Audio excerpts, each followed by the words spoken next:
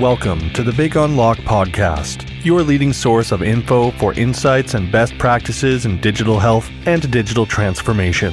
Join host Patty Padmanabhan, CEO of Damo Consulting and co-author of Healthcare Digital Transformation, How Technology, Consumerism, and Pandemic Are Accelerating the Future, in conversation with leading practitioners of healthcare and technology.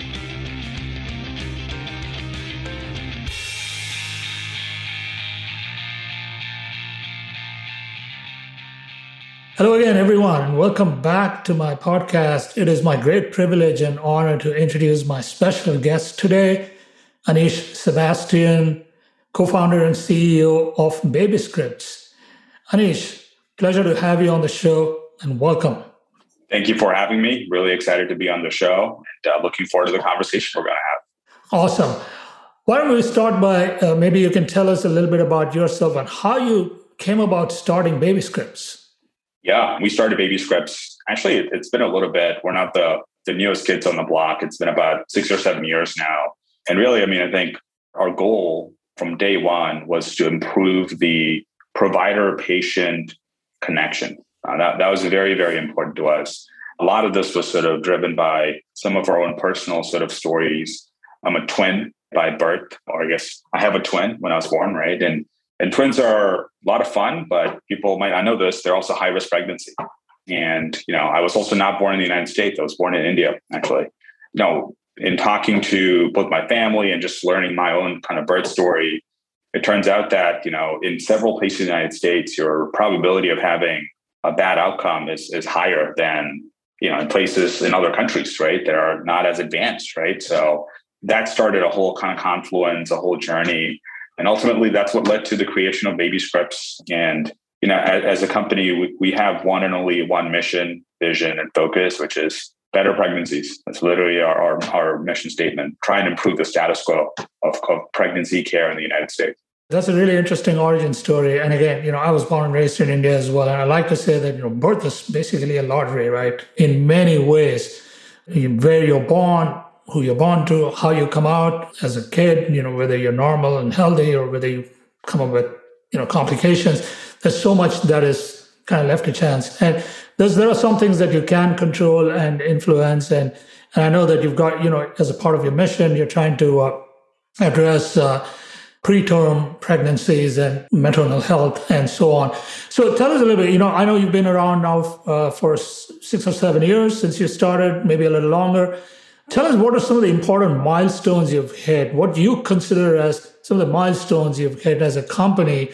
And more recently, tell us how the pandemic has impacted your business as a whole. Yeah, absolutely. Let me just sort of expand one thing that you said that kind of struck with me, which is birth being a lottery. I totally agree with that.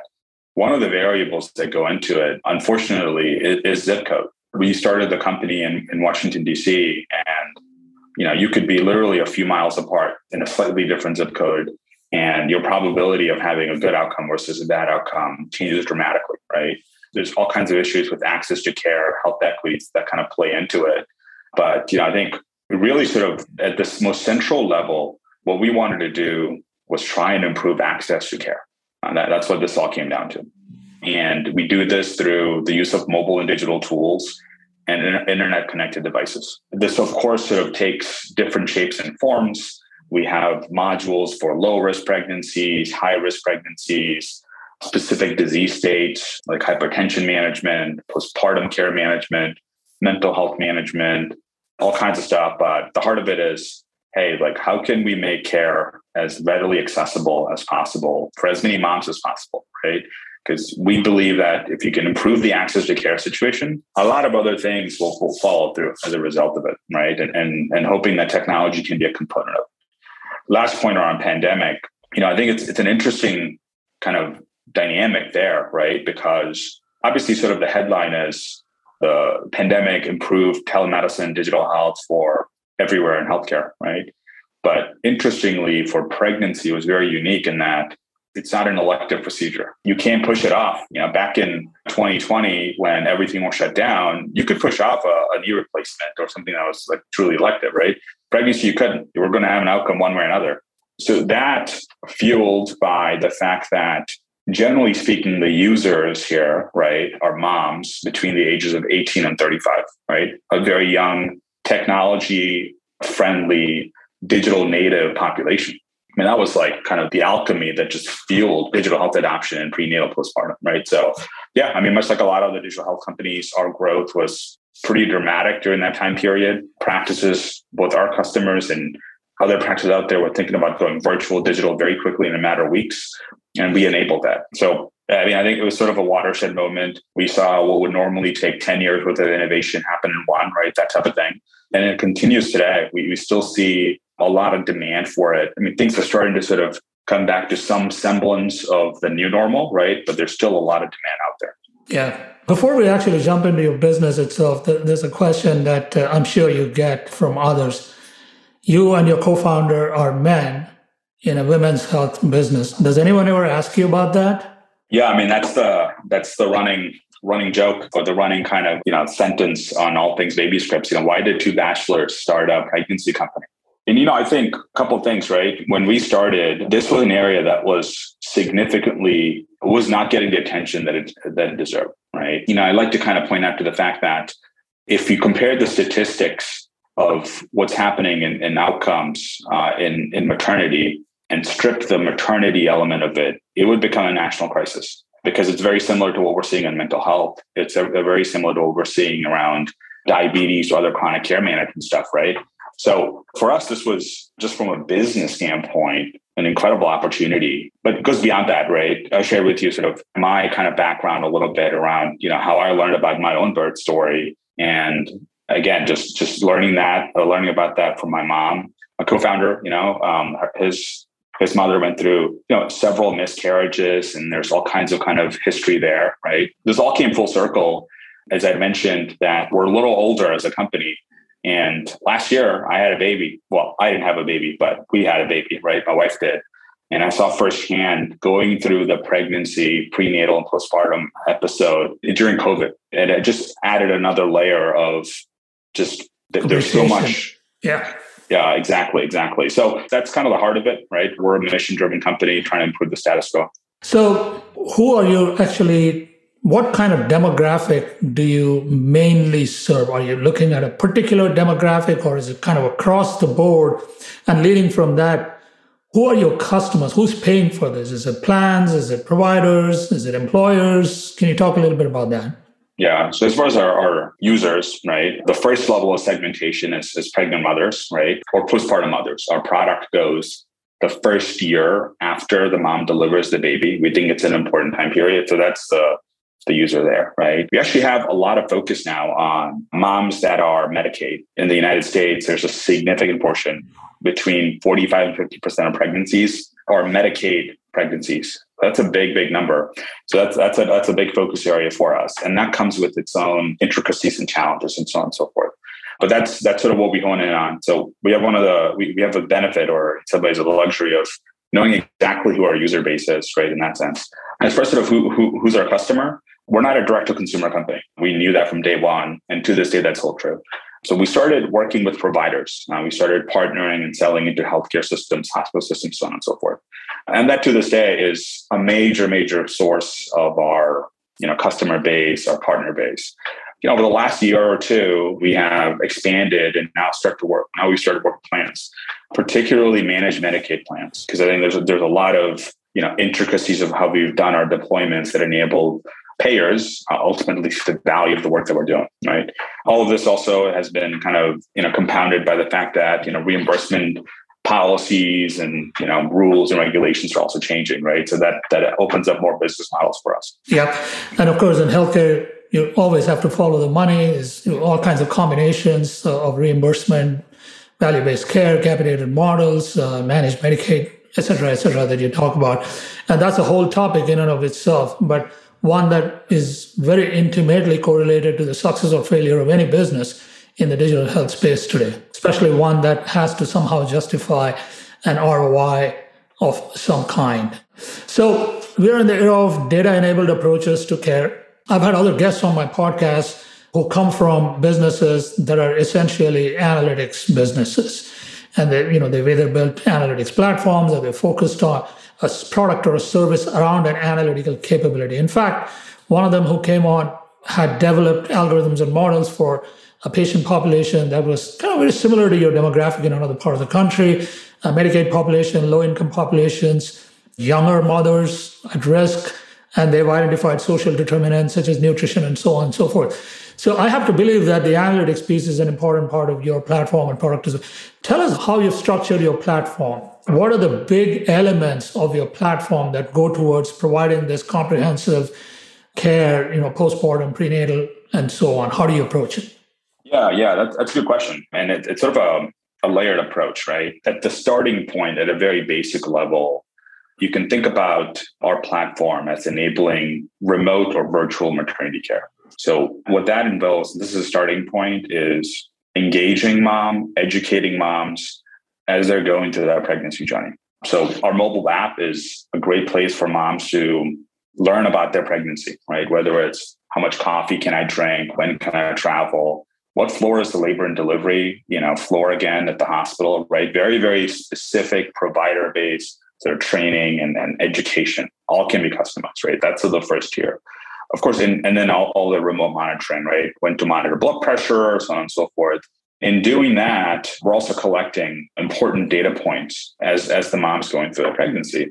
So the second piece of it is data insights and data analytics, right? So, it's one thing to say, I'm just collecting blood pressure on a weekly basis. It's a very different thing to say, hey, this blood pressure and these symptoms associated with this blood pressure might put you at a higher risk for preeclampsia after a certain gestational age. And hey, doc, nurse, perhaps look at this, right? So those are two very different kind of layers, right? So obviously that second piece is ultimately what makes us unique. It gives us a lot of leverage. And so it starts with that mobile engagement layer. And then we build on top of that through looking at data analytics, data insights, so on and so forth. And helping providers sort of keep that efficiency going, right? Let's take a quick break, and I'd like to acknowledge our partners and sponsors, Be Well. And if you like this podcast, rate us on whatever favorite podcast platform you're listening on. And if you're interested in listening to the archives, visit us at thebigunlock.com. With that, back to the conversation. What are the big challenges you face when you're actually gathering the data? Gathering data from remote devices, a plethora of devices from different manufacturers, no two blood pressure cuffs are the same, no two glucometers are the same, et cetera, et cetera. Can you talk us through what are some of the big challenges you encounter when you're aggregating the data from a large population and trying to make sense of it? Yeah, I think one of the benefits that we do have here is we look at the episode of pregnancy, right? And that allows us to limit what data points and devices we allow and don't allow, right? So blood pressure, it's one of the most important data points during pregnancy. We did a clinical validation study around, hey, these devices are valid and okay. These are not, right? So, so we do that kind of data digging and gathering and validate it, right? So it's all about sort of narrowing the scope of what we can work with because it's helping that whole journey and the whole process. That's one piece of it. And then the other piece of it is what insights are valuable and what insights are actionable, right? And that's a whole another game. Just because someone within the app clicked on a resource relating to prenatal genetic testing might not necessarily correlate to some higher risk, right? And that gets a little bit trickier. There's a lot more work involved there. And that's it's a little bit of a slower sort of haul, right? It's way easier to just follow clinically established guidelines around, triggers and so on and so forth, as opposed to de novo, something that's net new, right? So those are the things we think about as we develop our product and platform. And the final mile, if you will, is actually inserting it back into the clinical workflow, which means electronic health record systems, whatever app or device or interface that a clinician is using. How do you accomplish that? Is your product or solution kind of embedded in a clinical workflow? Is it a separate standalone app? Talk to us a little bit about that. Yeah, no, this is super important. I think ultimately at the end of the day, we've just come to the conclusion that our ability to scale is almost entirely reliant on our ability to embed ourselves into clinical workflows, both technical and non-technical workflows. So that leads us to sort of think about integrations first as we develop product, right? So, we do a lot of integrations, all the big EMRs, third-party vendors, other systems, whether it's through APIs or other modalities. And we're continuing to invest pretty heavily on integrations as a core sort of foundational product pillar. And I think the general sort of digital health ecosystem is also maturing when it comes to this. We're seeing all kinds of toolkits, toolboxes, third-party marketplaces, so on and so forth. So it's kind of a kitchen sink strategy. At the end of the day, this has to be minimally workflow intrusive for us to scale, right? So that's a significant portion of the work that we do. Yeah, and interoperability is unfinished business, work in progress. Will it ever be finished? It's the real question. Is it getting better, though, is my question. I think so. And it's getting better for a couple of reasons, right? Number one is standards are forming, right? That's a good thing. FHIR is a good example. Smart on FHIR is a good example, right? Second is, I think CIOs at hospital systems, or a significant portion of them, are recognizing that, hey, I need to find the enterprise architecture that's going to optimize for patient quality, safety, experience, cost, outcomes, all that kind of stuff, right? So they're investing in these middleware tiers, right? So, and third is not to point all arrows back at COVID, but that train's leaving the station, right? So it's sort of forcing health systems to make that appropriate decision, right? So I think it's getting better. It's obviously slow and crawling pace, but it's definitely getting better. Like if I compare to like 4 years ago and now, it's an order of magnitude better, I'd say. Yeah, I agree with you. Just a quick aside, we look at digital maturity of health systems, and we have a 4-stage maturity model that we use in our company. One of the things we look for is how are health systems kind of getting out of the mindset of EHR is everything, sort of an approach to an approach that says, well, there's best-in-class tools and solutions out there that are not necessarily part of the native EHR capability. And how do we go about evaluating them, and how do we go about embedding them into our digital strategy? And one of the big factors there is really out-of-the-box integration. And so you're right to be thinking about that as a core competency, because quite frankly, it might also become table stakes beyond being just a differentiator in the months and years to come. So let me switch gears here and ask you this all-important question. Selling into health systems, healthcare is notoriously slow and hard to sell into, but this is not some wisdom from the ages. I mean, it is public knowledge, right? It's very, very difficult. So what is the hardest part for you as a startup with an innovative solution, but also one that is not a part of the core technology and applications infrastructure of a health system today? Yeah, I think this goes to a couple of things. We decided pretty early on that the road less traveled was the path for us, right? And, I think we got a lot of questions and, quite frankly, criticisms, right? Particularly from venture capitals out there, other investors around, hey, like you're selling to providers, I'm out. Literally got that, right? So we had to stay focused and say, you know what, like it's a long haul and we have to be patient around it. And the reason again is we started with that premise of number one, better pregnancies, and very much related to that is the provider-patient relationship, right? If we break that and go independent of that, we lose our ability to make the impact we want, right? So that in itself was a very helpful distinction. So which basically decided, hey, like it's going to be tough. We're going to have a lot of battle wounds, a lot of scars. We'll get through it. That's important. The second is in the early days, we had to go and find the innovative CIO, CTOs, and leaders out there that were thinking about where the puck's going to be, not where the puck is, right? And that meant being kind of pretty shrewd as to who you're going to work with. And that was also pretty helpful, right? And now it's all about sort of like, kind of making sure we're understanding what are the things we can do to move to the next goalpost or milestone, right? We talked about integration. We like to work that into the contract very early on. We talked about clinical buy-in. We talked about the CFO's buy-in, right? All these little pieces that are important, buying, getting all that in, right? So I think now it's all about sort of methods, protocols, processes that will allow us to scale. Right? Yeah. So let's talk about the competitive landscape for digital health today. So you've got the EHR vendors who are trying to be digital health companies as well. You've got the big tech firms moving into the space. At least one of them, Amazon, has gotten directly into the healthcare services space, just kind of crossing the Rubicon in some ways. And then you have thousands of digital health startups. And I know you're in a kind of a unique and niche space here.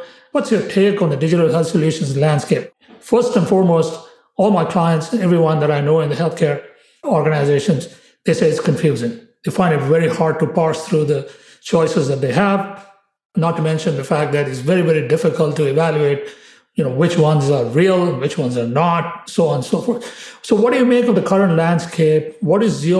Let me jump straight in. What has been your one or two experiences in the last several years, and what would you advise someone who's looking at starting a digital health company today? Yeah, no, I mean, it's definitely very confusing. It's a very chaotic marketplace. And yeah, you can get lost in the crowd out there, right? It seems like every other day I'm seeing a new digital health vendor or a product or platform. I mean, I think, like one thing that I would say, and we do this, is know what your message is out there, right? For us, it's to be the world's best when it comes to virtual maternity care. That is the towering competence that we put all of our eggs in. And our hope is to convince decision makers out there that as you're thinking about the digital transformation for your organization, we are going to play a very valuable role in it. And we do one thing, we'll be really, really good at it and make sure we can demonstrate results for you and for the rest of the organization on it, right? So that's sort of our message that we like to kind of relay out there. But listen, I mean, it's super crowded, right? I think we think about sort of two things. Number one, what are megaphones out there that can amplify our message, right? That's an important kind of question. And the other piece of it also is that, from a contracting and risk management standpoint, 150 companies, trying to do one-off enterprise contracts with the health system, it can get a little, and by the way, on this one, there's no real sort of solution out there yet. At least I haven't seen any. Is, are there channels forming in digital health? I haven't seen one that's like truly successful, but I think that's the natural evolution, right? What are channels that are going to come up? And yeah, I mean, as they mature, we'll definitely want to kind of plug and play into those. One of which is, I was going to say, the last thing here is marketplaces. That's a channel, right? So we're looking at those pretty seriously. We're already in some of them, but that's an important kind of evolution here. Yeah. But curious to your thoughts. Well, we can certainly talk about. I'm happy to share a couple of thoughts. I think we're not yet in a place where we have the GPOs or their equivalent for digital health, but there are companies out there that are trying to aggregate digital health solutions and create digital formularies and things like that. The marketplaces, the digital formularies. There's several experiments. So again, if there is one thing that is true about the digital health marketplace today, it's fragmentation. And fragmentation is a two-sided coin, right? On the one hand, it can be very challenging to stand out in a crowd in a highly fragmented market and to get the attention of your buyer. But on the other hand, it's also an opportunity because you have infinite channels and approaches available to you. Again, for every organization, it's going to be different, and there's a lot of serendipity involved in many of these things. And so, again, those are some learnings that I've had as an entrepreneur. But I'd love, before we close out, I'd love to ask you, what are the one or two things that you've learned as an entrepreneur over the last 6 or 7 years? And by the way, I compliment you for the success that you've had. Despite all the things that you said and all the challenges you talked about, you have had some significant accomplishments, and you're beginning to see the validation of that in terms of the funding rounds that you're able to raise and so on and so forth. So for the benefit of our listeners, especially your peers, your compadres, or other digital health founders or would-be digital health founders, what are the one or two things that you've learned? It's a good question. I certainly don't think I have all the answers here, but a couple of things that I'd point to is number one is focus. Focus is super important. It's easy to go after the big, hairy, $1 trillion, I'll do everything for everyone, right? I always look at Google, Microsoft, Amazon. I mean, all of the companies that are literally $1 trillion in market caps are close to it, right? They've tried and failed, right? So, the fact that they haven't been able to figure it out, what are the chances that the rebellion, for a small group of people can, right? So have focus, right? And number two is, I think you have to recognize that healthcare is messy, complicated, slow moving, human, right? And I don't know, you just have to have that empathy, when I talk to our clients, customers, nurses, doctors, professionals in the healthcare, I think we just sort of have a conversation around, hey, this is tough stuff. Change management in healthcare, one of the most tricky things out there, right? So, it's that kind of symbol of we're locking arms. I'm not just going to sell you something and walk out of this, right? That's super important. And those two things are super important. And then, with investors and funding and stuff like that, I think it's super important also just to pick and choose your investors, right? Like there are certain profiles of investors that are looking for kind of a pattern, right? And it's unlikely in healthcare, you're going to see like patterns. And really, I'm talking about just, unbelievable sort of unicorn-like growth and still keeping kind of margins where you want them to be, right? So I think you just be cautious as to who you put on your board, the investors that you pick. And fortunately, we have an incredible group of investors that are so supportive of what we do. And I'm very thankful for that, So I think those two things are things to look out for. It's a long haul. You got to take the road less traveled. That's when, our calling card. That's well said. Well, we're almost at time here. And before we close out, on a personal note, what do you do in your spare time? I'm assuming you do have some spare time. Yeah. What little spare time I have. Well, I'm a new dad, so that takes up a lot of my time. But I guess I'll close by saying my New Year's resolution this year is to read on average a book a week. So that is taking up a lot of my time. So I have to get to 50. I'm on track. I'm at about 5 right now, So in February, I'm on track. So we'll see how it lands. But reading. In reality, it's listening at 2x the speed. That's what it really is. But that takes up. I love reading. I think it gives me a lot of joy. So that definitely takes up a lot of my time. Well, how about we connect on Goodreads so I can follow what you're reading and maybe get some book ideas from there. And same thing. If you got something that's interesting, shoot them my way. So. Well, Anish, it's been such a pleasure speaking with you. I want to close out by saying, first of all, congratulations on all of your accomplishments to date. I know it's a long road ahead, and I wish you and your team all the very best. Awesome. Thank you for having me and appreciate the talk, man. It was good. Once again, I'd like to thank our partners BeWell for their sponsorship and their support. We hope you enjoyed this podcast. We invite you to subscribe to our weekly newsletter, The Healthcare Digital Transformation Leader. Write to us at info@thebigunlock.com with your feedback and questions.